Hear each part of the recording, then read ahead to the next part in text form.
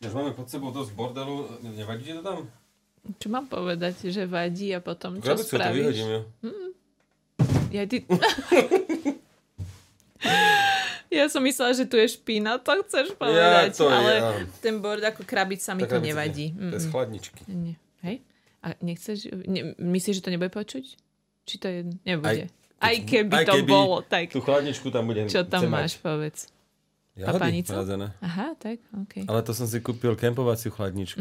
A už to ju testuješ? Rozumiem. Áno, tak som mu rozbalil, že či funguje a že čo tam dám. A došli jahody a boli trošku hnilé, tak som ich rýchlo pretriedil a rozmačkal. Tak rozdrvím a dám do dozy. OK. Lebo ja mám rád jahody s mliekom. No. Čo je pre ináč asi polovicu ľudí je to úplne nepochopiteľné. Že to ľudia nepoznajú. No. OK, inak ahojte všetci. Ahojte, takže... To už začneme? Asi to tam dáme, nie? Zaujímavé vás teda, takéto? je to takové z časopisu 100 plus 1 zaujímavostí. 100 plus 1 zahraničný zaujímavosť, lebo tak. Ty si to nečítala na strednej škole, ale ja áno. Nie. A to je to naozaj? Ten časopis naozaj existuje, dokonca ešte stále možno, neviem. Okay. Ale 100 plus 1 som čítal ja na strednej, v čitárni. Prosím. Cez veľkú prestávku sme chodili dole na prízemie, tam bola čitáreň a tam sme normálne čítali. Ja som čítal časopis 100 plus 1. OK. No. A ešte ABCčko som mal rada, ale to som bol mladší. Áno, ABCčko viem, to už mi hovorí niečo. To sa vystrihovalo. Kamarát ešte ABCčko mal vždy vnútri tie tvrdé strany s vystrihovačkou. Takou, vieš, hráci si vedela postaviť, alebo stíhačku, boli také komplikovanejšie vystrihovačky. A to tiež myslím, že ešte existuje. A ja som premýšľal, že si to niekde kúpim. Musím to pozrieť v Prahe niekedy. Ak viete o takomto časopise, tak nám dajte vedieť. Chceš vystrihovačky? Jako? No také... Ktoré? Akože trošku... s čím od časopise, ktorý... Obsahujete vystrihovačky, ktoré keď si vystrihnem, tam mám postavený napríklad nejaký objekt zložitejší trošku. Hej, nie origami a ani nie proste detská. Labuťku, vieš, budeš to zase, ako nechcem ťa podceňovať, ale... Zase áno, niekedy radšej menej. No, toto sú digitálky, inak 13, ja neviem. Mám zistiť? Chceš to sa vyjadriť presne? Lebo oni to už vedia a máme to jedno. A my zase, no dobre, tak ja už len pre teba, hej. Samozrejme došla aj Alžbetka Gavendová, a.k.a. Tech N Style. Inak to N, to je N normálne. Hej, takže Tech. End. Hej. Áno, ale vlastne niečo ako drum and bass. Hej, že DNB. Áno. A je tu aj školník Ríšo. Si sa ináč musel pozrieť. Že to som len pre istotu. Ja som to tak dramaticky, ale mohlo to tak vyzerať, ale viem, že je tu aj školník Ríšo. Ja som len chcela, že zase celé, ako to máš ty, že čo tu vlastne máš. Takže Richard Hombauer je tu zase vedľa mňa. Veď vlastne bez teba by som tu nebola. No čo by som tu, jak by som si ja by som tu než bez teba tiež nebol. Čo by som tu robil, už by som bol dávno doma. Chvála Bohu, je o 10:09 večer a už by si bol dávno doma. No. Ja už by som bol takže 4 hodiny doma. No prosím, aj ja. Je to vydanie číslo 13. Tak dobre, mám číslo prezentácie, ktorá ide medzi nami pre tých, ktorí nás sledujú cez video. Inak patroni nás vidia úplne najskôr. Stačí, keď nás podporujete 1 eurom mesačne a na patreon.com/digitálky nájdete všetky vydania, samozrejme potom. A toto tam videli ľudia prvý. Asi o deň skôr, o 2, minimálne o deň a bez reklám vtedy. Lebo tie reklamy zapínam na YouTube až keď to zverejňujem. Dobre. A samozrejme tam budú aj nejaké súťaže. Teraz som sa rozhodol, zase som si nenachystal nič. Zase to mám inde. To je čo? Vieš čo, vedie to na obrázku. Presne. Čo budem ukazovať? Čo prosím ťa? Tí, čo nás nevidia, im je to aj tak jedno. A tí, čo nás pozerajú, prepáčte. Áno. Ja som si pripravil súťaž o moje hodinky. Majú možno aj 2 roky ináč, ale stále sa predávajú. Vydezinfikoval som ich, fungujú. Ja som prišla, pidlikal ich tu s handričkou, dokonca s pinzetkou vyberal ešte nejaké špinky, nebodaj, ak by tam boli. Zatlačil to všetko do toho. Hej. No skrátka sú to Honor Watch GS Pro. Stále sa podľa mojich zistení predávajú. A na budúce vyžrebujeme zo všetkých patrónov jedného, ktorý ich dostane, ktorému ich pošleme. Ide leto, sú to vodeodolné hodinky, ktoré slúžia na zobrazovanie správ, počítajú kroky a všetko možné. A môžete ich buď používať vy, alebo ich niekomu darovať. Takže sa nevyhne nikto z patrónov tejto súťaži. A jedine, že by ich odmietol, tam môžeme vyžrebovať aj nejakého náhradníka. Ale... Samozrejme, kto nechce, tak on tam nám zvyknú napísať, že odpovie na súťažnú otázku, ale napíše, že výhru nechce. To sa stalo neraz. A táto nieraz. mi príde hodnotná na to, aby to odmietal niekto, veď tak to dá susedovi, alebo niekomu urobí radosť. To už bude otázka tvojej cti, normálne. Prosím vás, neurazte Ríša. Presne? Čo? Moje? To sú moje obľúbené Prečo hodinky. by ste nemali mať o ne záujem? To je jedno, že máte Apple, alebo teda Apple Watch, alebo hocičo. Ja môžem... Môžeš vykašľať sa môžeš na krabičku? celé Apple Watch. My dvaja. Či kokos. No ináč môžeme aj vyliečiť nejakým titánom do tých škrička, ale to nechcete. Myslíš, že by to bolo pre niekoho ako zvýšenie hodnoty? Náš podpis na niečo? My tam dáme darovanie. No prosím. Až to nerobíme. Venovanie akože? A to nerobíme. No. Tak môžeme. Tak prvýkrát. Ľudia sa pozabíjajú za našimi podpiskartami. No nie, lebo tie sú vždy len v tých výhrách. Ty kokšo. Vlastne nie sú. A ja nechcem slubovať, že budú. Teraz možno bude. My dvaja radšej nič neslubujme. Presne. To je naša slabšia stránka. Každopádne môžeme vám slúbiť niekoľko tém dnešného podcastu. Alžbetka porozpráva o Poco F5, veľmi zaujímavom Pre istotu, lebo je to ako ešte. Dobre. Je to dosť dôležité tam povedať. No, takže o Poco F5 Pro, ako ma Alžbetka správne opravila, telefóne, ktorý tu ešte má. Áno. Ktorý je zaujímavý viacerými vlastnosťami. Porozprávame vám aj o zdieľaní sieti 2 operátormi. Nepovieme, ktorými. Až potom povieme. Ďalšia súťaž o frekvencie bude na Slovensku. Vidíš, nielen o hodinke, aj o frekvencie sa tu súťaží. Prosím. Potom automatický dubbing YouTube videí sa chystá. Telekom a 5G, O2 a 5G a Orange a 5G budú po sebe nasledovať také slajdy zaujímavé. No a platba faktúr v O2 by mala byť zase o čosi pohodlnejšia, lebo jak ide o, že máš niečo zaplatiť, to sa snažia, že? No. A samozrejme ešte odporúčime nejaký zaujímavý podcast a ty možno konečne... To si dal až nakoniec.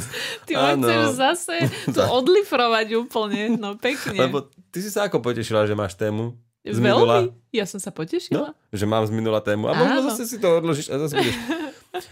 Ja aj to takto myslíš, že jak som sa potešila, že si vieš čo, že nechcem odkladať už a chcem, nemôžeme. Ako vidím, ty máš asi 8 tém a ja teda... Áno, a ty máš veľké témy, ja mám témičky. Žartujem, vedie mi to akože jedno. My sa tu, ako ste si podľa mňa všimli, nepredbiehame, kto viac povie. Vlastne ty sa predbiehaš, áno? A ty nie, že? Ale ja väčšinou som schopná počúvať aj.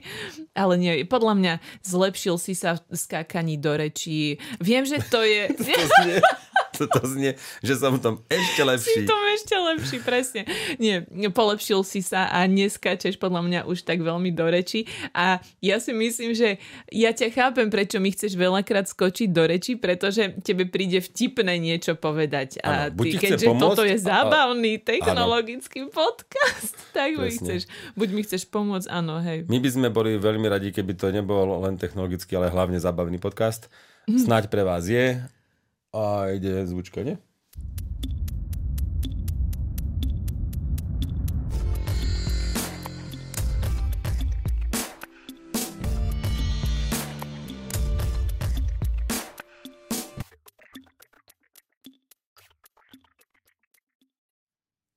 No a už aj prešla. Aha, ani sme sa nenazdali. Tak prvá téma, no a tvoja. Hneď, idem to zase. A jasné, pani sa tu rozdrapuje. Kto sa tu predbieha. A hneď prvá téma. A koľko tuto bodov, aj obrázok. Všetko si mi tam nachystal, pretože Ríšo vždy robí túto prezentáciu, ktorú potom pustí medzi nás. Ríšo používa Samsung DeX a teda vlastne... Ale to nie. Toto nie je ten DeX, to je len zdieľanie a ja na to vždy zabudnem. Už by som si to mohla povedať. Áno. Proste, zapamätať. Keď ide o prezentácie, toto sú vlastne Google prezentácie, napíšte nám, ak chcete jednoduchý spôsob, ako vytvárať prezentácie, Google prezentácie, Google Docs, hej, dokumenty Google, tak tam urobíte prezentáciu a ja to urobím tam na počítači, tu je to hneď, v tej aplikácii Google prezentácie, len spustím play a ide to. Veľmi sa mi páči toto, ako tieto veci fungujú online. No áno, 100%. Ja tiež mám rada také prezdielanie všetko. Google dokumenty, Google fotky. Vlastne bez toho by som si nevedela asi predstaviť život. Ja nafotím veci iPhoneom cez deň a niečo potrebuje šéfka, napríklad pošli mi toto nafotené, koľko je hentam aký skriniek, alebo hentam ako nejaká stena zničená v škole. A ja automaticky otvorím iba Google fotky na notebooku, je to tam, urobím si nejaký, proste prenesem tú fotku do mailu, popíšem niečo a posielam. A nemusí mať, že Mac OS a vôbec vďaka Google fotkám je mi jedno, aký mám operačný systém, či aký mám systém. Presne tak.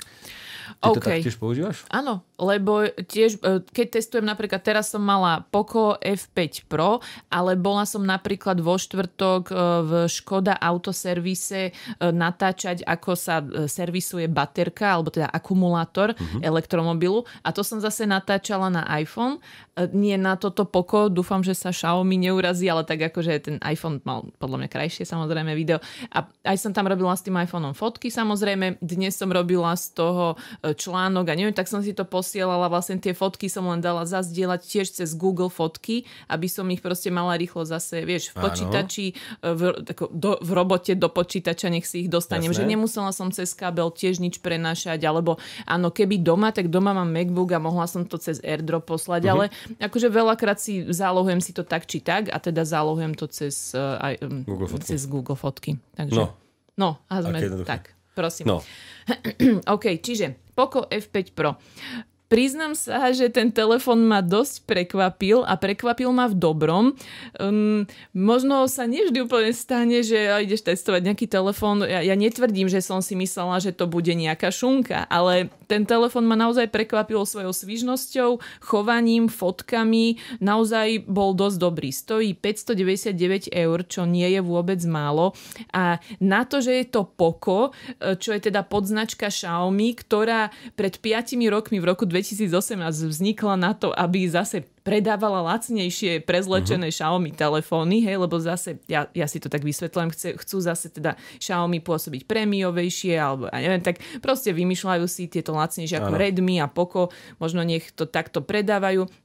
A zároveň to Poco bolo vytvorené aj preto, že Poco F1, Pocophone F1, keď vyšiel, tak on stál 350 € a bol na tú dobu, nechcem klamať, čo mal vo vnútri Snapdragon, ale nejaký taký, čo mávajú vlajkové lode. A on za tú cenu 350 € proste priniesol fakt dobré špecifikácie a všetko. Vieš, a po 5 rokoch chápem, že zlepšujú aj foťák, aj všeličo, ale už sme na cene 600 €, že toto je inak zaujímavé.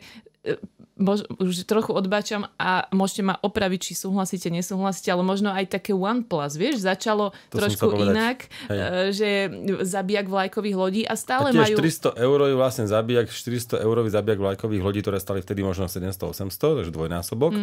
Teraz je to asi tak isto, že 600 € telefónom zabíjaš 1200 €, ale nie je tomu tak úplne práve, že už nie. A stále aj to OnePlus, že je možno stále, že o nejakú 100 alebo koľko lacnejšie, ale už aj majú OnePlus Pro. Myslíš, ale oproti tým konkurentom, proti ktorým superia? Áno, hej, že stále sú možno o čosi lacnejší, aj to nemusí vôbec vždy platiť, ale že sranda, že začnú, podľa mňa tým si aj to Poco tak získalo tú pozornosť a akože aj recenzentov, ale aj dobré recenzie, čo viem, to malo, takže nič, čiže už sme pri telefóne vlajkovej lodi, dá sa povedať, ktorá už teda stojí 509. Vlastne neviem, čo je vlajková loď Poco, nech neklamem, neviem. Ak sa ti chce, môžeš zistiť, keď nie, tak nám napíšte vy. Lebo ešte viem, že ešte majú aj X-ka a teraz ale neviem, či sú lepšie F-ka alebo X-ka z pamäti. Áno.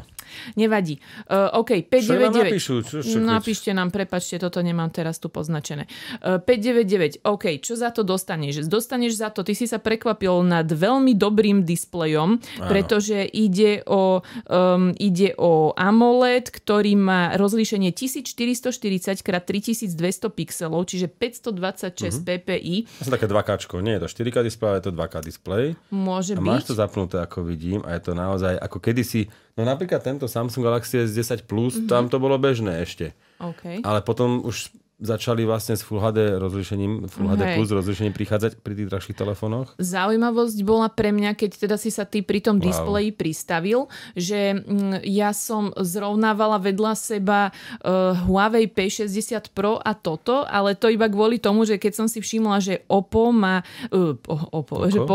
má ten istý procesor, ako mal Huawei, tiež Snapdragon 8 Plus Gen 1, tak som si to dala len tak zo srandy vedľa seba, že čo ešte teda majú spoločné, alebo v čom je vlastne ten 1200 eurový Huawei teda lepší ako 600 eurové toto. A zaujímavosťou je, že toto Poco malo aj lepší ten displej. Ako neviem presne, jemnejší, koľko malo rozlíšenie a ten Huawei, ale bolo to menšie o dosť. Tuto nebolo 3200, to druhé, aj viem, 2800 môže byť také číslo. Proste môžeme to nájsť, len teda... V pohode, to nájdem. Áno. Potom.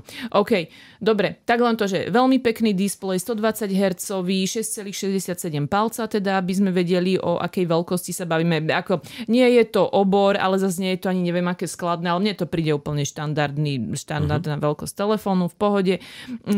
Procesor, ten Snapdragon 8 Plus Gen 1 vo vnútri je inak nataktovaný, alebo má jadra, ak to bude proste. Nie je to úplne to isté, čo v tom Huawei, lebo napríklad tuto sú inak, že tu je 3,0 GHz Cortex X2 a tam Huawei má napríklad 3,25 GHz, že je proste inak nataktovaný, alebo ako to presnejšie povedať. Čiže toto by malo v benchmarku zrejme nižšiu hodnotu, alebo nižšie skóre ako ten Huawei, ale v každom prípade je to fakt dobre, bolo to rýchle, svížne. Ja som si normálne pri prechode z toho Huaweiu, ktorý bol fakt rýchly, nevšimla nič, že by ma to nejako vyrušovalo, alebo proste pri nejakom multitaskingu, neviem čom. Čiže za výkon som podľa mňa, akože s výkonom som úplne spokojná. Výdrž telefónu. Tento telefón má 5160 mAh batériu, čo je možno taký neštandard, alebo teda väčšinou 5000 a basta, tak ešte túto možno chceli tak dokázať, že nech je tam ešte lepšia tá výdrž.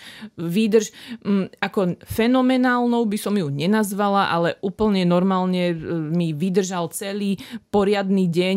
Často si zdieľam internet, alebo teda hotspot kvôli notebooku, ďalšiemu telefónu a neviem čom. Takže vydržalo to všetko. Viem, si hovoril, že hotspot nie je najnáročnejší na energiu, ale proste keď tak či tak, že 3 hodiny mi to v pohode ide, takže aj to vie niečo zožrať. Skrátka fajn. 67 wattové nabíjanie je tu. Nabilo sa mi to za pol hodinu z 0 na 70%, takže akože aj to poteší. Ináč bezvotové nabíjanie 30 W dokonca, ale to bude zase iba nejakou proprietárnou alebo špeciálnou nabíjačku zase bezrotovou, že bohovi, ak sme sa minule bavili, že to si zistíte, ak to chcete nabíjať rýchlo bezrotovo. Asi by som hľadal niečo od Xiaomi, od Poca. Niečo. Poca. Vidíš, jak to vyskloňovať? Takto. Od Poca. OK, takto, fotoaparát. Naozaj, ja len Ríšovi veľmi rýchlo ukážem aspoň, že 1-2 fotky, ktoré tu mám aktuálne, tuto som fotila, tuto pred školou, to len tak, alebo tu.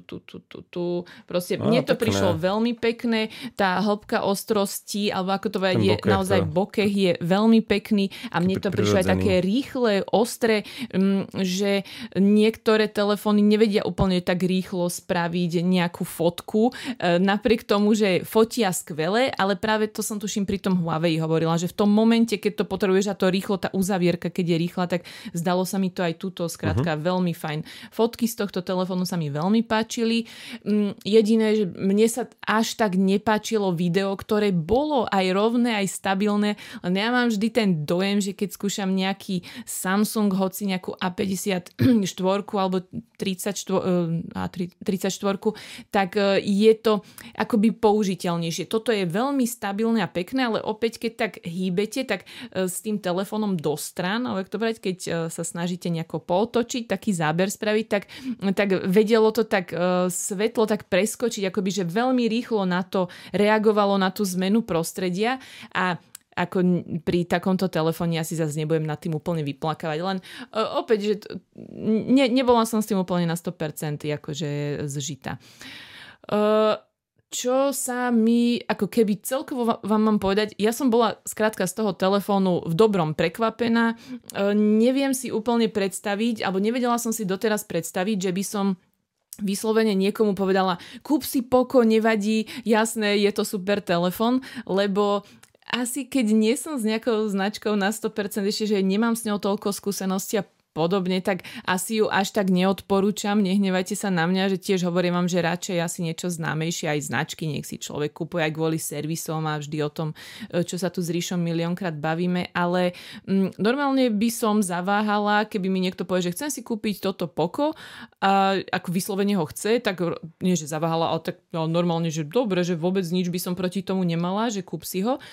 Akurát sa dostávam teda ale k záverečnému problému, že tento telefón nejako nevybočuje z radu podľa mňa, nejako nevytrča, alebo aspoň ja som to tak necítila. Ak viete o nejakej vlastnosti, ktorá by robila z Poco F5 Pro 5G nejakého šampióna, tak mi v kľude napíšte. Nevedela by som, prečo by tento telefón som vám mala odporučiť v mori konkurencie. Lebo okolo tých 600 eur zoženiete už aj dosť veľa napríklad nejakých minuloročných zlacnených už telefónov. Napríklad je S22 zhruba za túto cenu od Samsungu, Motorola Edge 40 je zhruba v takejto cene. Nie, teraz neviem úplne, koľko stojí akože presne, ale zhruba nejakých plus 50 eur a ste už v takej cenovej hladine, že tých 650 už sa dá všeličo kúpiť. Nejaká Xiaomi 12 tam bola, ešte, čo tam bolo, počkaj. Ešte, no pozrite sa niekde na Alze alebo kde v rozmedzi. Skrátka, Google Pixel, vidíš, 7 tam bola. A no jednoducho prečo si z toho mora vybrať práve Poco F5 Pro? Toto mi tam chýba nejaký taký jasný argument pre mňa asi. Takýto displej nemá nič z toho. Nič čiže vôbec. displej sa ti veľmi páči. Tajemnosť je veľmi dobrá. Potom je tu infraport. Niekto, kto je na to zvyknutý. To asi málo kto, ale môže byť. No a potom tá nadstavba. Ak niekto má predtým Xiaomi a chce ostať pri tej nadstavbe, že mu vyhovuje a napríklad mi sa vždy tiež páčila, takže prečo nie? Fakt, mne sa inak toto vôbec sa mi nepáči. Multitasking nemá chybu, však ja vidím 6 vecí naraz, akože to je pecka, že si vyhodím to, čo nechcem. Že vlastne prejsť na nejakú aplikáciu spred 3-4 je oveľa ľahšie. Mne sa to veľmi páči. No vidíte, tak tu máte pár tipov, prečo áno. No. A ešte... No a samozrejme kameňom úrazu sú aktualizácie, lebo tie sme sa, áno. Vieme maximálne slúbiť 2 roky, či vôbec hovoria, budú 2 roky. A oni to nejak, sme aj kvôli tomu teraz telefonovali ešte s nepriamým zastúpením. A teda, že 2 roky by to malo byť a viac nejak nekomunikujú. Takže možno, že príklad, keby si nejaký Samsung kúpite, tak tam je viac, väčšinou 3 alebo 4. Viac, čiže to, keby už veľmi chceme akože ísť do nejakých detailov a tak. Celkovo, ale vravím, ak tento telefón niekde... V balení máš púzdro, v balení máš určite nabíjačku. Aj nabíjačka, aj púzdro. Áno, to som ešte v recenzii spomínala. Takže a to môže byť, samozrejme. Áno, ja to aj používam s púzdrom. Aj tam aj ochranné sklo nalepené rovno od výroby, alebo teda ochranná fólia. A ja som z nej celkom nadšená vždy. Ja sa teším, keď je to tam, pretože fakt, ja keď ten telefón normálne používam, tak... vždy sa proste niečo môže stať. Stačí škrabanček, že keď ho fotím, alebo čo, a už ho dám na nejaký kamienok, väčšinou rada to fotím vám na zemi, mne sa to páči, keď je to na nejakých schodoch, alebo na niečom takom betóne. No nič, že som rada, že no je to poochraňované. Áno, plusom môže byť inak, áno, toto aj, že výkonná 67W nabíjačka v balení. Ak vás tento telefón zaujal a prípadne, ak mu znížia ešte časom trošku cenu, tak úplne bez problémov, vážne dobrý telefón a v podstate od Xiaomi, takže neviem, už Xiaomi je taká zastabilizovanejšia tu značka, však áno, vieme už pár rokov, ale že to je možno problém pri tých exotickejších takých, ktoré sú to ešte len veľmi krátko, že neviem, či by som išla do toho, ale to už akože áno. Toto nie je až taká exotika, hlavne Xiaomi na Slovensku má zastúpenie oficiálne. Takže by to mohlo aj zvoniť u tých operátorov 4 našich a takto, lebo to môže byť niekedy problém, že príde nejaká aktualizácia a už tam môžete mať nejaký problém aj s hovorom alebo s čímkoľvek. Toto by nemuselo tak byť. Hej. No. Tak.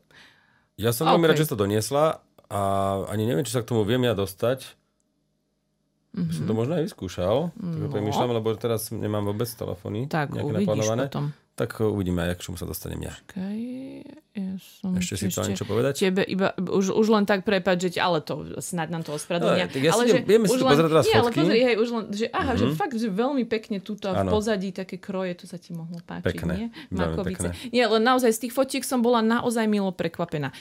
Mimochodom, áno, hlavný fotoaparát 64 megapixelov, ultra širokohly 8 megapixelov. Ten už nebol taký akože svetový, ale nič zlom, to je aj na drahších telefónoch problémom. Bolo to fajn. Ak chcete fotomobil, hľadajte radšej vo vodách Samsungu. V tejto cene hľadajte radšej nejaké S-ko a nechaj ročné, dvojročné. A nemusí to byť 2 roky používané, len dvojročný model. A tuto samozrejme sú tie kompromisy. Hlavný fotoaparát veľmi dobrý, ale ten širokáč už je slabší. Makro 2 megapixelové je zbytočné. Ale veď to je sen. Čo zás máš proti? Vlastne to sú tie dôvody, prečo áno, tak 2 megapixelové makro tu máme. Tak. Ak tomu pôjde dole cena ešte trochu, tak by som fakt, že bolo by to, áno, tak by to bol príťažlivejší kúsok. Tak by Určite. Som to zhrnula. Ja som na ŽVS-ka našiel zaujímavý horúci článok, investigatívu, pretože Telekom Autu vyzerá, že budú zdieľať mobilné siete. A to je veľká vec. Oni ich totiž zdieľajú už v Čechách, T-Mobile a O2, takže to by nebolo nič prevratné a vyzerá, že spolu ušetria kopec peňazí. Dokonca vraj s tým nemá problém ani protimonopolný úrad a my sa môžeme dočkať vlastne zachovania aj lepších cien alebo teda využitia tejto výhody a tohto benefitu. Práve to využitie sa môže prejaviť aj na lepších cenách paušálov, uvidíme. Akože to neznamená, že to klesne, ale skrátka, že to možno nebude tak zdražovať v budúcnosti. Pretože ja si tak predstavujem, že a asi to tak aj bude, že v Košiciach a Bratislave budú pretekať tí operátori stále na svojimi základňovými stanicami, tam by aj tak nič neušetrili. Ale potom už v regiónoch možno z 1000 alebo dobre nech zo 100 základňových staníc dokopy ostane takých 80-70. A to myslím, že môže pomôcť aj v energetickej úspore. Pomôže to aj pri rozoberaní, môžu do kovošrotu dať tie, čo majú. To sa asi aj bude diať, že niektoré jednoducho budú zrušené, alebo ich možno ponúknu konkurencii, ťažko povedať. Vyzerá, že ide o typ zdieľania MORAN, teda Multi-Operator Radio Access Network. Neviem, či viete o tom niečo viac než ja. Ja som si to akorát tak prečítal. No a samozrejme nebudú zdieľať všetky pásma, napríklad 2600 zatiaľ vlastní iba Telekom a zase 3,4 GHz, čo je vlastne 3400 a 3800, tak tam zase iba O2, takže nie všetky frekvencie budú zdieľané, ale bude to zaujímavé a nie je to ešte oficiálne potvrdené, ani nie je zmluva podpísaná, takže je to len zatiaľ informácia horúca a takéto informácie na ŽVS nachádzame dosť často, takže odporúčame aj my vlastne máme obidva veľmi radi. Aj keď je to naša konkurencia. Môžem potvrdiť. Nie konkurenciu, aj to, ale že ich máme radi. A ešte jedna zaujímavosť. Obidvaja operátori vlastne, obidve firmy používajú už teraz siete Ericssonu. Aj keď O2 má nejaké ešte Nokia a Huawei, tak oni prechádzajú vlastne na ericssoniacký hardware. Takže ani toto nie je problém. Lebo to mne prvé hneď vyskočilo, že veď O2 nemá všetko od Ericssonu ani náhodou. No tak prechádzajú na ten Ericsson postupne. Takže vlastne aj toto bude zdieľané. Takže taká zaujímavosť. Zaujímavosťou, ešte asi náročnejšou, je nové výberové konanie na frekvencie v pásmach 900 MHz a 2100 MHz. To znamená, naši 4 mobilní operátori opäť budú súťažiť o takéto frekvencie. Náš úrad pre reguláciu elektronických komunikácií a poštových služieb. Veľmi sa mi páči. To je krásne, áno. Ja vidím, že si to vychutnávaš. Áno. Tak tento môžeme skrátiť úrad, alebo regulačný úrad navrhuje vlastne predávať v takých blokoch, to budú nejaké 5 MHz bloky, v tých, lebo keď je napríklad 900 MHz, tak on má 5 MHz pásmo a to ponúkne niekomu a ten niekto mu ponúkne 16 miliónov za to. Za dvojicu tých 5 MHz pásiem, tak to aspoň vyzerá podľa tej tabulky, čo som študoval. No a potom, čo? Koľko si hovoril, že už ti chýba iba? Nechýba iba 15 miliónov 999 tisíc. No. A môžeš ísť do dražby. No.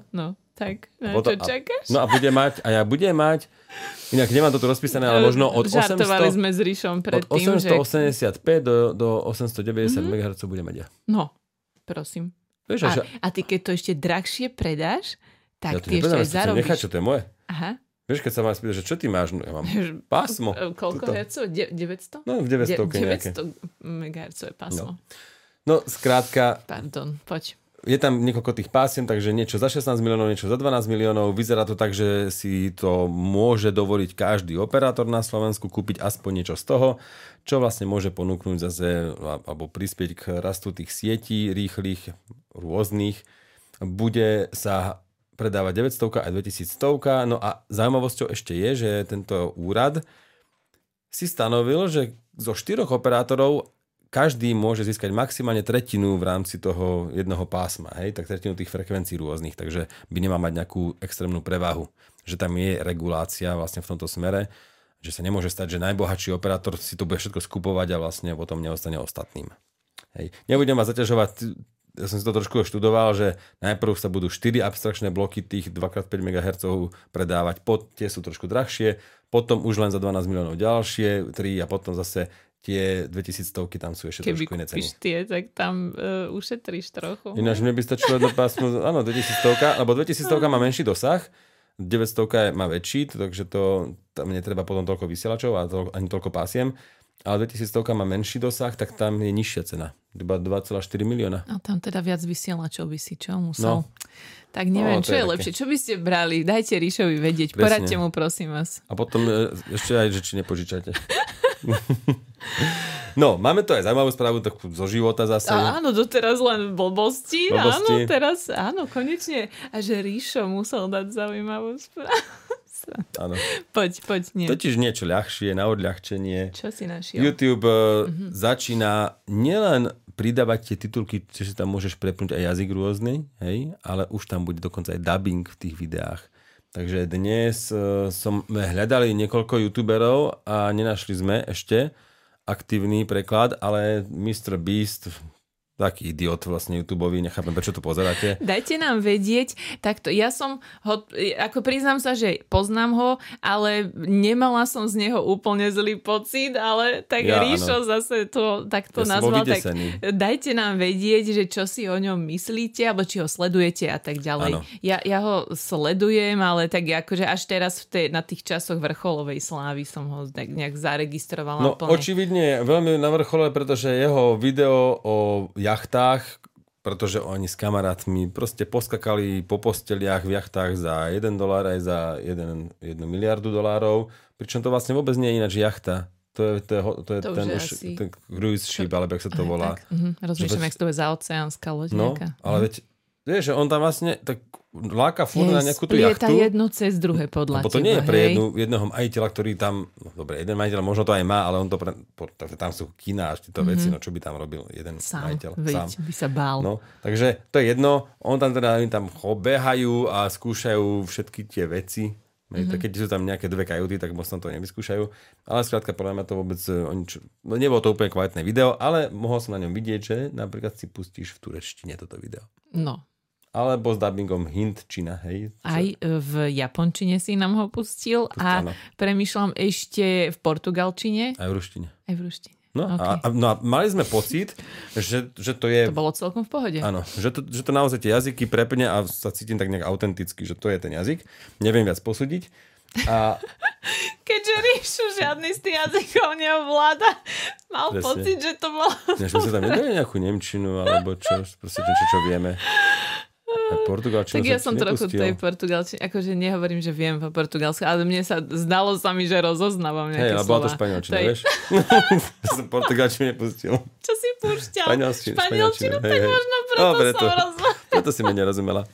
No. Že preto som rozumela, ešte som prekvapila, že som rozumela niektoré slova. Ja portugalčinu a greštinu v živote dobrovoľne nepustím. Chápem, ale povedal si mi, že portugalsky. Áno, čítal som iba, áno, ale nestačil som to. Dobre.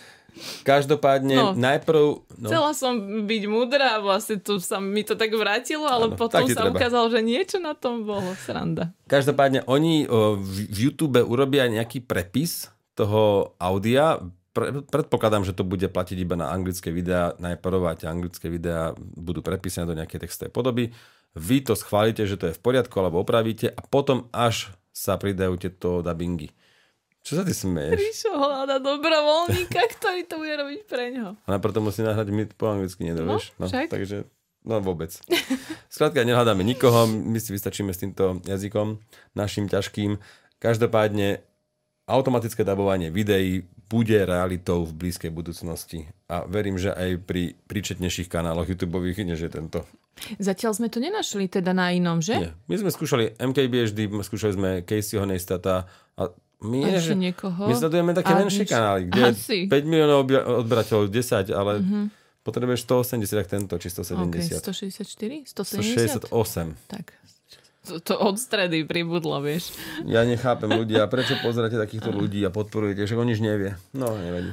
No, hovorím, že občas tam má aj teda taký obsah, vieš, ktorý čo oni robili na tých jachtách? Oni obhadzovali chápem, inú jachtu videl si neprezentačné video, ale nebudem sa vadiť, ako pozriem si ho, dobre, ešte aj ja si ho naštudujem, aby som neobraňovala zase vlastne niekoho, koho nemusím. Dobre? Bol tam jeden pekný moment. Totiž jedna jachta, myslím, že patrila nejakému rugby futbalistovi, či čo to je, ten, čo hádže, americký futbal. Áno, hráč amerického futbalu. Áno, jedno je rugby, druhé americký futbal, nie? Sú dva športy. A to nie je jedno? Ja si myslím, že nie. Lebo je soccer, to je akože u nich futbal, no a potom akože futbal je americký futbal, ako rugby. Ja som si myslela, že to je jedno. Ja si myslím, že... Áno, tak možno to je to isté. Zistiť, lebo ja sa hádať nebudem, lebo ja fakt, že tiež neviem. Poznáš ma, radšej sa zneistím samu seba. Presne, môžeš to zistiť. No každopádne ten, čo hádže tou smiešnou loptou v tvare šišky, alebo toho, taký aký to je tvar? Ako nazveš ten tvar? To je ovál s ostrými koncami dvomi. Ja neviem, práve si to nazval, presne tak. Každopádne, bol tam teda asi ten majiteľ tej jachty a on naozaj trafil všetko, čo mu ukázali. Proste on, že hen tam je dron, tak tráv ho, ho trafil. Ja som čakala, aký moment povieš a toto ťa zaujalo, hej? Ale, že ten človek, že tam bol jeden šikovný človek, jediný v tom videu, lebo on a teda tento Mr. Beast a jeho kamaráti len skačú po posteliach, alebo len obdivujú, že ježiš, to je super toto, že sa stmievajú okná, keď pustíme kino, hej, proste koniny. Americký futbal a rugby sú dva podobné športy, ale s trochu rozdielnymi pravidlami. No, jeden má to týž, jeden prehadzuje, nie, a druhý uteká s tou loptou, cez celé rugby uteká, že ju máš v ruke a musíš prejsť. Už úplne do tohto by som nešla, lebo to už teraz tu nevyčítam na rýchlo. Ale si sa niečo naučila dneska, vidíš? Áno, že sú to, ja som si myslela, že to je to isté. No. A toto bol teda, neviem, ktorý, dajme tomu, že americký futbal, to, čo sa hádže, tam sa asi viac hádže. To je jedno. To nám môžete napísať. Z toho. No a on teda fakt triafal ďaleko veci. Hej? Normálne, že načelne išiel na nejakého skútri chalán a on ho, akože z tej obrovskej jachty, hej, že to bolo, neviem, tak desiatky metrov, hej, nie, že zase kilometr. No a on ho proste trafil. No, vidíš. A on bol v pohybe, ten druhý. No, že skrátka bol šikovný, preto má toľko peňazí, hej, preto je taký úspešný. Tak toto bol jediný svetlý moment, že tam bol človek, ktorý sa živí niečím, čo vie najlepšie možno aj v štátoch, a preto je takýto bohatý. A títo vidláci, čo sa iba ukazujú, aké sú drahé jachty, oni dúfam, že nikdy na takú nezarobia. Nikdy. Možno áno s takými, lebo vy ich pozeráte. Dobre. Môžeme zatiaľ 5G siete, či máš niečo lepšie? Ja nemám čo. Ja vôbec. Ja ako si povedal, tieto moje témy, to je vôbec. Nič. To až ty musíš niečo zaujímavé povedať. Dobre, poď. Tak ja vám niečo poviem. Ja vám teraz poviem niečo zaujímavé. Človeče. Totiž ja odpadnem. Nemali sme témy. Teraz mám odpadnúť, či potom? No, za chvíľku nech tu nestane, som sám úplne. Ja totiž som sa rozhodol, že ideme prehľadať, čo ponúkajú nové naši mobilní operátori. Že sme sa im vždy málo venovali, tak teraz zase nemáme témy. Priznajme si, bolo málo tém, ide leto. Že čo priniesli naši mobilní operátori za posledné 2 týždne. No a Telekom, že 5G pokrytie narastlo na 43% populácie. A dal aj pekne mapku. Takže vieš si presne nájsť na tejto mapke, kde kto čo. Napríklad okolo Bratislavy, to je samozrejme veľa, ale pribudli ďalšie obce. Takto, ja som veľmi chcel vám prečítať. Plánoval ich Ríšo prečítať a vymenovať všetkých 30 nových obcí, aby natiahol čas. Tak... Nechcel som natiahovať čas, chcel som pozdraviť ľudí aj v Čereňanoch, aj v Dolnom Dubovom, v Modrovke, tam budem ináč v oktobri, či kedy. V Nemčiciach, Opatove nad Váhom, Odtiaľ som. Vidíš? Opatová. No a konečne, a ty si nechceš a Ruská Volová. To ja neviem, že existuje ináč. To je asi jediné, čo som nikdy asi nepočul. Úbľa je asi vedľa, pretože tam pokryli asi hraničný priechod. No a Váhovce, Veľká lúka, ináč veľká lúka, pekná vec. No, každopádne, už 183 obcí pokrývajú a 57 miest. A tie mestá nové sú Detva, Gabčíkovo a Stará Turá. Detva nie je úplne celá, ona je rozľahlá. Takže len časť Detvy? Áno, aby sa Hriňovania nenasrali úplne, vieš, tak oni ešte, že tak trošku Detvy pokryjeme, potom možno trošku Hriňovej. Tuto ten signál zacloníme. Presne, a Gabčíkovo tam a Maďarov pokryjú, že? No, celých. No. A Stará Turá, samozrejme, to sú kopanice, to máme radi. No, takže 5G 43%. No a teraz bavíme sa o tomto zážbetku a že no tak čo má O2? No tak O2 má 52% populácie. Kúkam, že O2 je prvé 5G pokrývaní. Takže oni v tomto asi švihajú. No to neznamená, že to je lepšie, ale asi to v niečom lepšie je. Ich mapka je slabšia. Ona totiž neukazuje. Oni neposlali mapku k tomu. Ja, že nie je presná, ako keby nezobrazuje realitu. To sú len také svetelné bodky. Už chápem, čo chceš povedať. Ale každopádne 416 lokalít v mestách a obciach pokrývajú. To je trošku taký... Vieš, že oni pokrývajú časť mesta a už inú metodiku. Áno, tak. Ale tá populácia nepustí zase, vieš, že 52% populácie je realita. Takže áno, chápem. Vyzerá, že naozaj majú najviac pokrytých. A už 18%, čo v máji predstavoval podiel zariadení, ktoré sú prihlásené do 5G siete, vyše 18%. Ja by som aj viac čakal. Možno niekto to má vypnuté. No. Že síce má 5G, inak to na tomto som to vypla na Poco F5 Pro 5G, lebo rozmýšľam prečo. Nie, lebo stále mi to... videla som to preskakovať, hej, zo 4G na 5G. Tomu telefónu preskakovalo. Nepreskakovalo, bola som vo vlaku. Ale už keď som išla, potrebovala z vlaku, že pracovať, tak som to dala naspäť na 4G, že nech sa to, že maximálne 4G, teda takto to myslím, že niekto ani neskúša hľadať to 5G niekde tam a nech sa mi zbytočne nemíňa baterka. A odvtedy som to potom zase nezapla, ale fungovalo to aj na 5G. V Bratislave som na tom išla veľa dní. Jaj, tak počkaj, to zapojím a bude to potom koľko? No a ty máš Telekom si, takže zase to nepomôžeš týmto modrým. No, a O2 predstavila aj novú platbu faktúr. Konečne pohodlne som to tak napísal.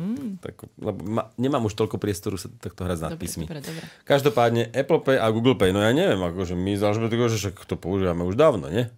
No, ale nie v O2. Nevedeli sme, že je tam... To ešte nebolo, nefungovalo. Každopádne, mne keď príde faktúra, že pozor, už máš niečo zaplatiť, otvoríme si Telekom appku. Teraz sme si ju obidvaja vyskúšali, či sa rozprávame o tej istej a či dobre funguje všetko. A tam iba, že zaplatiť faktúru, cvak, Apple Pay, 2x vypínač a dovidenia zaplatené. To je. 1 000 000 stiahnutý a dátujeme ďalej. Dneska sa Alžbetka dozvedela, čo to je inkaso, pozor. Ale nepotrebuješ v časoch... Smejte sa. V časoch Apple Pay a Google Pay to ani nepotrebuješ. Trvalých príkazov. Tak to mám nastavené trvalé príkazy. Inak zákazníkovi bude vraj v O2 stačiť zaregistrovať si tú platobnú kartu do toho Google Pay alebo Apple Pay v tom telefóne. Ak ste to ešte neurobili, je to veľmi jednoduché. No a potom už len na tom mobile zacvaknete, že zaplatiť. No a keďže sme sa bavili o O2 a o Telekome a o 5G, takže aj Orange kúkneme, že koľko on pokrýva 5G sieťou. No a 40% populácie. Možno 41 teraz. A to si mal odkedy informácie? Akože z ktorého toto je staršia trošku, že neviem, vieš čo, nemám úplný údaj k tomu, ale nie je to také staré. Myslím, že marec, či ako tohto roka. Každopádne, oni slúbili aj, že konečne ako posledný operátor pustia 5G aj na predplatených kartách, napríklad na Fanfóne, ale ešte to neurobili doteraz a tvrdia, že no ešte počkáme. Takže nielen pokrytím zaostávajú. Veď by hneď zožrali tým ľuďom kredit. Zožralo by im to. Ja si myslím, že to je forma ochrany. Aha.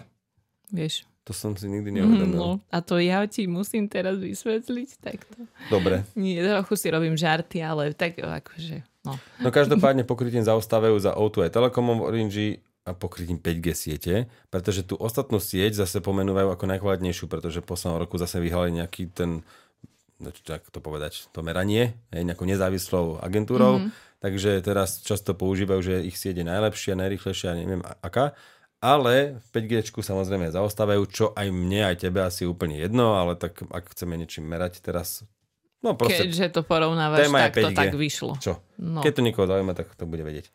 No a toto už, tam som vyšiel aj ďalej. Ty si prezradil, že čo?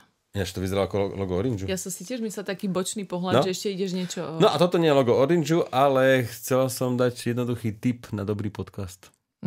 Ja som to hovorila už dlhšie. Áno. Problém je, že ak ja neartikulujem správne, tak Podstupka, myslím, že Ondrej, ako sa volá? Áno, Ondrej Podstupka. On vôbec neartikuluje. Ale ja neviem, ktorý ako ktorý ja som si to totiž zistil. Lebo by som nikdy neobvinil niekoho krivo. To by som si nemohol dovoliť. Každopádne veľmi zaujímavý podcast. Musíte byť ale trpezliví, čo sa týka prejavu, artikulácia a tohto. A to ťa tak veľmi vyrušuje? Strašne. Lebo ja som čela, že mňa ako sranda. Nie, chápem. Ale takto, ja chcem robiť reklamu tomu zase konkurenčnému podcastu, ale musím toto povedať. Skladka, nenechajte sa odradiť. Ja mám pocit, že on je taký nadšený na tom začiatku, jak volá s tým kamarátom svojím, že prestane úplne sa ovládať a neartikuluje, hej? Ale potom, po čase, už sa venuje konkrétne nejakej téme a v tom je veľmi dobrý. Hej? On naozaj obidvaja. Napríklad teraz bola téma vojna o Reddit, to bol nadpis. Áno, to sme úplne nezávisle na sebe, som hovorila, alebo ty si s tým začal, neviem, kto povedal z nás prvý, že počúval som klik o Reddite a je, že aj ja a úplne sme zraz zistili a bolo to veľmi dobre spravené. Počúval som to v aute a počúval som ho celý, naozaj. Možno na dvakrát, ale myslím, že naraz. Skrátka, tematicky je to veľmi zaujímavý podcast, takmer vždy. Informáciami tiež vždy. Dávid Tvrdoň. Áno. Ospravedlňujeme sa, ja som nevedela, ako sa ten druhý volá. A jediný problém mám, akorát hovorím s tým Ondrejovým artikulovaním a možno to je nejak, že to nedokáže urobiť lepšie a preto to neprestanem počúvať, ale niekedy si hovorím, že povedať to slovo pomalšie by bolo dobre, no. Ja sledujem klik tiež už dlhšie, pár rokov. Začala som asi tak poriadnejšie počúvať, keď bola korona, to sa priznám, že tu som aj ja viac naskočila na podcasty a akože mne sa strašne páči, že na rozdiel od nás, oni majú naozaj, že ja neviem, 2 témy, ale dobre, 3, ale tak poriadne a hlbšie ich rozoberú. Nemyslím to ani nejako proti nám, áno, ale že oni si vyslovene, že naštudujú danú problematiku, majú tam od údajov, dát, neviem čo, neviem aké všetky možné veci, takže až sa cítim ja, že teda veľakrát idem len tak po povrchu alebo niečo vám potom poviem, že a to už si teda prečítajte u mňa v článku a ideme ďalej. My sa to snažíme robiť tak možno, nepoviem, že sviežo, to je blbosť, čo hovorím, ale že tak tiež by to bola pravda. Nie, že pestro, že nech je tam dosť veľa takých kratších vecí. Chceme sa tu vyrozprávať každý za ten týždeň, že čo sme si kde prečítali, čo sme zistili, čo sme testovali a zrazu máme proste 8-9 tém. No a zrazu naši posluchači spia. Prosím. No. Nie, ale to, že oni to majú naozaj tak naštudované dopodrobná a fakt sa niečo dozviem. Mne vôbec nevadí, keď vypiete teraz tento podcast a pustíte si klik. Inak je to podcast Smečka. A Share je zase podcast aktualit alebo živé. Hej, to už ako chcete. Takže sú tu takéto 2 technologické konkurenčné podcasty. Mne je klik tematicky zatiaľ aktuálne bližší, lebo venujú sa aj médiám, nielen technológiám. Takže tá Reddit napríklad to je veľmi zaujímavé počúvanie, pretože nikdy som nebol používateľom Redditu. Takisto nie. A boj o trička na Twitteri, výborná téma. Fakt si to pustíte v tomto dieli, v tomto vydaní a Digital News Report, to je tiež zaujímavé. Ale ten boj o trička na Twitteri je veľmi vtipná téma. To vám nebudem ani spoilovať, to by bola škoda. Že to si tam pokojne aj presko. A neviem, či oni už tie podcasty nemajú na Spotify napríklad už na vyššej úrovni než my, že tam majú aj tie stopáže a tie značky, že vieš preskočiť. Že tam... Dosť veľa vecí majú na vyššej úrovni. A oni tam majú aj newsletter a tak. Ale však na čo? Dobre. Na čo budeme začínať niečo, keď nevieme, či to bude fungovať. Presne. No áno, nebudem skúšať. No každopádne majú to premakanejšie. No a čo máme poslednú svoju tému? Pane Bože, to nemyslíš vážne? Vyšiel na to čas? Môžem, nie? Akože 3/4 na 10, čo by si robia? Ja už pôjdem. Dobre, ja potom zhasnem, hej? OK. Počuj, mne už sa to ani nechce, ale ja to poviem, lebo už sme to minule slubovali. Teda ja som... Nestačí ti toto? Potrebuješ to mať, hej, tam. Vieš čo, len pre istotu, akože takto. Ja hovorím toto, ale ukazujem na prezentáciu. Nerada sa obzerám, alebo ukazujem zadnú časť svojej hlavy túto divákom, takže vieš. Ja radšej to tu mám takto pred sebou. Preto mňa sa niekto tam párkrát spýtal, že prečo mám stále v rukách telefón, keď tu sa s tebou rozprávam, ale veď ja tu mám poznámky. To sú poznámky. Ja tu nepíšem s kamarátmi alebo niečo. Veď to, takže... Drzáň, drzí jeden. Čo si to vôbec... Čo sa vôbec vyjadrujem sa vždy len pozitívne a nepýtam sa veci, ktoré sú... No, OK. Takže takto. Samozrejme, pýtajte sa a robíme si srandu. Alebo aj nepýtajte. Nič. Dobre, takto. Ja som len našla v časopise 100+1 zaujímavosti, takovou zaujímavosť a pre mňa je... to naučíš. Pre mňa, 100+1 zahraničný zaujímavosť. Dobre, takovou zaujímavosť. A tú zaujímavosť som našla v magazíne iflscience.com. Mám veľmi rada túto... Môžeš povedať aj celý názov. Áno, mám veľmi rada túto stránku, pretože aj Ducking Love Science... To bolo na F, si hovorila, nie? Áno, ale nechcem to povedať, je to F-word proste. Ja veľmi milujem vedu, teda taký je preklad tej stránky, to je jedno. Veľmi mám rada tú stránku, bývajú tam naozaj zaujímavé, prepracované veci, to založila nejaká nadšenkyňa vedy, ktorá nechcela proste len ísť po povrchu v nejakých témach a normálne dosť veľakrát som odtiaľ čerpala informácie, ešte keď som robila pre Techpédiu. Vykradačky, že? S uvedením zdroja to nepovažujem za vykradanie. Takže s tým, že to priznáš. OK. A našla som tam teda... Že keď ukradnem bicykel a potom to priznám... Aj zaklopem, že dobrý. Že to som bol ja minulý týždeň, ale už ho nemám. OK. Napríklad toto bolo zbytočné skočenie do reči. Nie, lebo tak nič...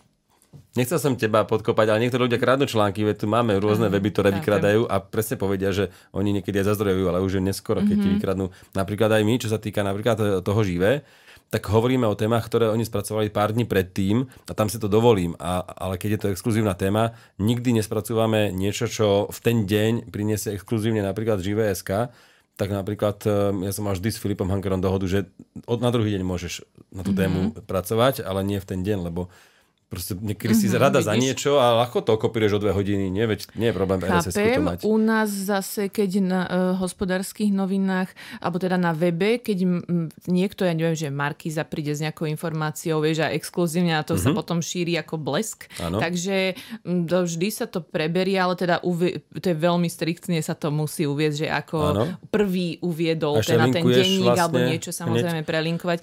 Čiže my nečakáme do druhého dňa, ale vždy sa uvedie odkiaľ. A potom sa snažíme čo najviac zistiť z vlastného zdroja, teda obtelefonovať politika alebo neviem koho, predstaviteľa niečoho. Myslím si, že aj tí ktorí oni sa o tom určite aspoň raz niekde bavili. Že aké pravidlá dodržiavať a vlastne na to sú tie rôzne rady. Pokiaľ to zázdroj, akože ešte toto už nehovorím, že to tak je, ale nechcem povedať, že je na to nejaké pravidlo, ale tak keď niekto vyslovene, že by si išiel v podstate celú tému preberieš, tak to až tak sa nerobí, že fakt tam aspoň vlož niečo do toho, ja neviem, opýtaj sa tých nejakých predstaviteľov, čo si a tak. No, to sa už úplne nerobí, že len prerozprávaš ten príbeh po svojom. To som len chcel, že vlastne je to možno odbočenie, ale to je vlastne veľmi dôležitá téma, lebo je ľahké skopírovať niečo, čo človek na tom robí 24 hodín, celý včerajší deň, niečo zisťuje, lebo sa dopočul a potom druhý to po 2 hodinách iba skopíruje. No, toto prinieslo živé a opíšeš to. Tak jasné, že ani mne by sa to nepáčilo. No. Boli časy, kedy sme sa zo živé alebo z Mobilmaniou vtedy predbiehali vlastne v tomto. Že máme niečo, zistili sme napríklad od operátorov, tak sme sa proste dohodli vždy, že ak to má jeden, tak o polnoci to už druhý môže spracovať. A presne tam už potom pridá svoje veci. A to bolo ešte taký piesoček, no, technologický na Slovensku, no, však. Dobre, takže pacientke museli vybrať implantát z mozgu, pretože výrobca týchto implantátov skrachoval. Mne sa to zdalo zaujímavé, ako celkovo tá téma, kvôli tomu, že vieme, že implantáty v mozgu niekto plánuje, alebo teda aj Elon Musk s tým experimentuje a podobne, ale teda ja som sa tak asi aj naplno medzi prvými razmi dozvedela aj niečo, že sa to dialo už v roku 2010, jej to naimplantovali dali do hlavy. Ona to používala pár rokov, neviem či 3 alebo koľko, podľa zdroja 6 rokov. Áno, 6 rokov. A potom táto štúdia, potom celé, ako to na ňu zapôsobilo a všetko vlastne vyšla až koncom mája tohto roka. Takže ja som si teraz takú tému z toho ako keby spravila. No, zaujímavosťou proste na tom je, že dajú ti implantát do mozgu. Tá pacientka trpela od 3 rokov epilepsiou. A implantát ona mala na sústavu silikónových elektród upevnenú na povrchu mozgovej kôry. No a tieto elektródy obsahovali 8 kontaktov, ktoré zbierali údaje z vnútrolebečných elektroencefalogramov cez ďalšie zariadenie, tzv. Telemetrickú jednotku. A túto telemetrickú jednotku zase mala umiestnenú pod kľúčnou kosťou. Proste tam sa ešte aj niečo prenášalo proste z mozgu tie elektródy. Oni jej dokázali ako keby predpovedať, alebo teda oni cítili, že už sa tam niečo v tom rozhraní mozgovom deje. A toto je pre mňa fascinujúce, že si vezmi, že vlastne celé fungovanie človeka v úvodzovkách vie, že tam sú vlastne neuróny, elektróny, neviem čo, ja sa vôbec sa neviem takto vyjadrovať, ale len to, že všetko je vlastne založené na tej energii, že je to fascinujúce, že vlastne ono to, že ono to vie, áno, že to je brutál. A vlastne teda vďaka tomu teda asi tam tie elektrody nejako, neviem, cítili iné vibrácie, alebo ja neviem, možno už tam niečo iné prebiehalo na tých úplne mikro všelijakých úrovniach, len ma to tak fascinovalo. No a teda z tej jednotky telemetrickej sa potom prenášali ďalšie informácie už bezdrôtovo do nejakého zariadenia, ktoré to vyhodnocovalo a to jej vedelo presne takto a to jej vedelo povedať, že halo, dnes teda to príde, alebo ja neviem, o hodinu to príde, neviem úplne toto tam nebolo rozobrané, že ako to fungovalo. No, ale pointa je, že ona sa z tých epileptických záchvatov vďaka tomuto dokázala vyliečiť v úvodzovkách, alebo respektíve naučila sa im predchádzať a ona z nejakých 3 mesačne, ktoré približne mávala, sa dostala na 0. Nie všetci pacienti, ktorí boli v tomto teste, boli úspešní, tak ako ona, alebo teda mali to šťastie, že sa s tým, dajme tomu, aj tak zžili, ale teda ona sa naučila s tým úplne takto fungovať. No, lenže bohužiaľ po tých rokoch tá spoločnosť, tá sa volala nejaká neurovista, tuším, nechcem to... Áno, máme tu neurovista, tak ona skrátka skrachovala. No, ono to vlastne bol startup, hej, takže oni sa zaňali investora a to ja myslím, že nezohnali niekoho, proste finančne to nezvládli. No a výsledkom teda bohužiaľ bolo to, že keďže neboli na to financie, celé firma v krachu, tak oni jej ten implantát a všetko toto vybrali. No a ona bola z toho strašne nešťastná, čo sa vôbec nečudujem, pretože ona sa teda naučila naozaj v takej symbióze s týmto žiť a zrazu teda jej zničili tú dobrú kvalitu života, ktorú už vďaka tomu nadobudla. A celé mi to prišlo také fascinujúce, že tá firma jej pravdepodobne jej to niekde vysvetlila, že to není jej majetok, ale podľa mňa ona akože nikdy ako nerátala s tým, že jej to raz skrátka zoberú, alebo možno ju o tom málo informovali. Tá dôvod aj tam mohlo byť, že by to mohlo ublížiť raz, vieš, keby sa nestarali o to. Vieš, keď nefunguje vieš, ten servis nejaký o to, tak potom... Prípadne, len takto presne na toto upozorňujú odborníci na tú etickú stránku, ako si to tam aj ty povedal, že už s týmto zásahom do ľudského tela, tak potom môžeme brať asi za zásah úplne všetko, že tiež je umelé, asi akákoľvek pomoc je umelá, dá sa povedať nie, že vlastne keď ti zachránia život s niečím, presne takto napríklad, tak je to také, ale že akákoľvek takýto zásah, že skrátka je to, že pacient by mal byť jednoducho veľmi jasne oboznámený so všetkým, čo to obnáša. Napríklad teda aj to, že raz to môže o to prísť, alebo že nech si v podstate na to ona tú hviezdičku, vieš, tam čo bolo, tak si to poriadne neprečítala. A počkaj, že aby si boli, áno, účastníci plne vedomí takýchto dôsledkov a ešte, že niektorí odborníci upozorňujú, že odobratie implantátu by aj napriek nesúhlasu pacienta, ale mohlo byť porušením ľudských práv. Lebo firmy by sa mali postarať o to, aby v takýchto prípadoch mali poistenie, ktoré by pokrývalo údržbu zariadení, ak by zariadenia dobrovoľníci potrebovali aj po skončení klinických testov. To je absurdné, ale... to je normálne. To užíva nejaký človek a ty ho musíš platiť a on ti zase povie, že no tak ja dávam výpoveď, idem do inej firmy vyvíjať niečo iné. Ale chápeš? Tak ako nám sa to možno ľahko hovorí a toto sú tie právnické, všelijaké, neviem, jak to povedať, ľudskoprávne kancelárie, ktoré chcú takto vydobíjať nejaké práva pre ľudí, lebo nám sa to zdá jasné, ale predstav si, že by si to bol, ty tiež by si bol dobre naštvaný, asi vieš, že no, to je tá druhá vec. Ale ty sa musíš vždy vedieť povzniesť nad svoje bláho, lebo to je precedens vlastne pre budúcnosť, že potom nikto neurobí žiaden startup, lebo bude mať riziko, že dobre, my sme zvyšili kvalitu života niekomu, robíme na to, máme tu 3 pokusných králikov, aj sme im chceli pomôcť, mysleli sme to úprimne, ale však ak nemusí nezničím život, zničíš život koľkým ľuďom ďalším. Rozumiem, len teda začínajú vznikať aj takéto rôzne organizácie, ktoré by teda mohli, chceli niečo takéto vydobíjať, že aby nejaké poistenie to aspoň krylo, alebo niečo také podľa portálu Technology Reviews, neviem odkiaľ, možno to bolo v US. OK, nič, len toľko, že tá pacientka sa cíti teraz nešťastná, lebo naozaj si na to zvykla a už aj vedci popisovali tento prípad, že vlastne akoby taký polo-kyborg, lebo sa tak naučila žiť s technológiou, vlastne, ktorá jej pomáhala, že už je to akoby taký vyšší level toho človeka, aj keď si to možno tak neuvedomujeme, alebo keď to možno tak neberieme. Vieš, má nejaké zariadenie, ktoré mu pomáha vidieť, alebo koľko nepočujúcich má zariadenie, a to nepočujúcich je strašne veľa, ktorí majú zariadenie, ktoré ti pomáha počuť a vďaka tomu, že je kvalitnejší život, to je na úrovni tohto úplne.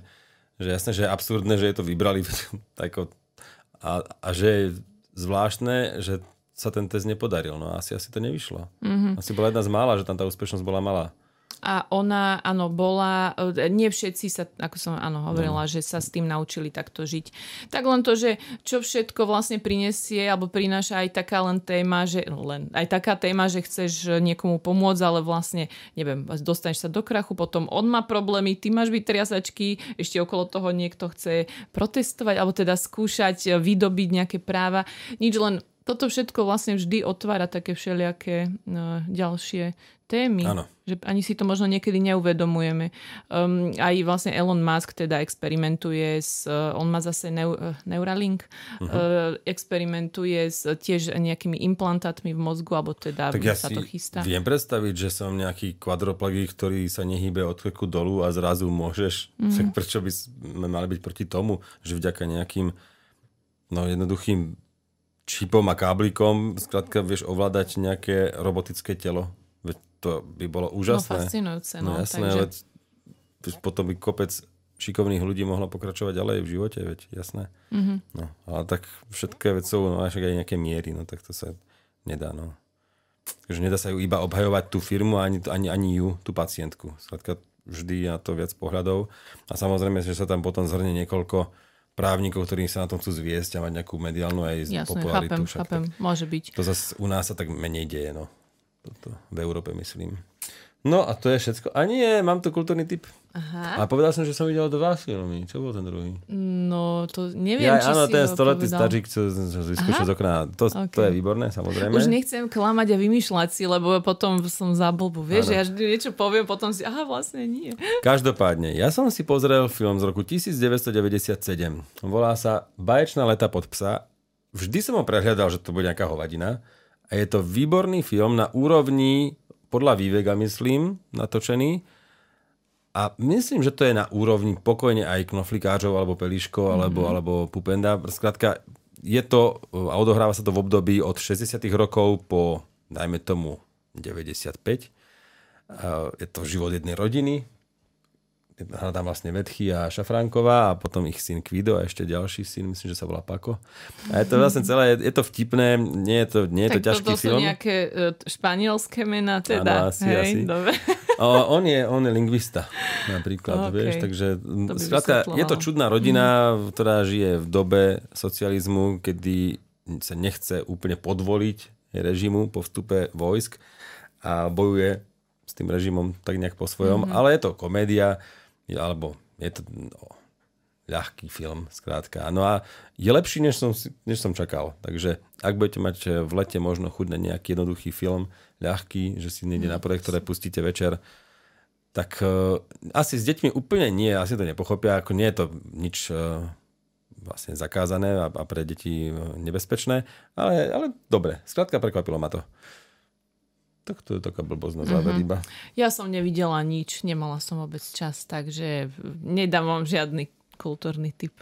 Inak teraz Alžbetka vlastne pôjde do USA, že? No áno, mala by som, ale necháme to tak. Uvidíme, nechcem ešte nič predbiehať. Len kvôli digitálkam hovorím, že teraz vlastne nebudeme sa asi počuť vidieť možno 2 týždne, tak aby ste vedeli, ale potom bude tá súťaž o tie hodinky a ja dúfam, že niečo natočím. Ale mám nejaké 2 videá, takže určite aj na Patreone niečo pribudne, lebo tam zverejňujem ja osobne aj tie recenzie bez reklám ešte, aspoň o ten deň skôr. No až už ide leto, bože, my si musíme oddychnúť. No, ale tak snažíme sa stále teraz. Točiť. Chceli sme každý týždeň 4-krát po sebe, aby sme vám dali viac obsahu na leto, ale tak hľadá si to cestuje, tak čo môžeme. Budúci týždeň teda nič, ale potom snáď o 2 týždne. To bude vlastne posledný krát. A potom už nechceme sľubovať zase ďalej. Asi. No, ale tak zase, keď chcete čokoľvek sa nás pýtajte, hovorím na tom Patreone úplne pokojne. To je jasná vec. Odpovedáme. Aj keď niekedy tiež možnosť oneskorením, ale tak snažíme sa. Včera som tam napríklad na nejaké videá ešte minule odpovedala. Áno, a zase keď niečo horí, mne to príde do mailu, tak ja to v ten deň vidím, len veľakrát nemám čas odpísať príčetne. Ale keby ste tam napísali rýchlo, potrebujem sa rozhodnúť medzi nejakými mobilmi alebo čo, tak jasné, že to poradíme. Len väčšinou vy ste tiež zhovievaví aj k nám. Tak to je dobré. Veľmi práve, že veľakrát. Tešíme sa z toho. No tak majte pekné leto, párkrát sa uvidíme, budeme počuť a dúfam, že dobrý zvuk, čo ja viem. Snáď, hej. A nahrávame?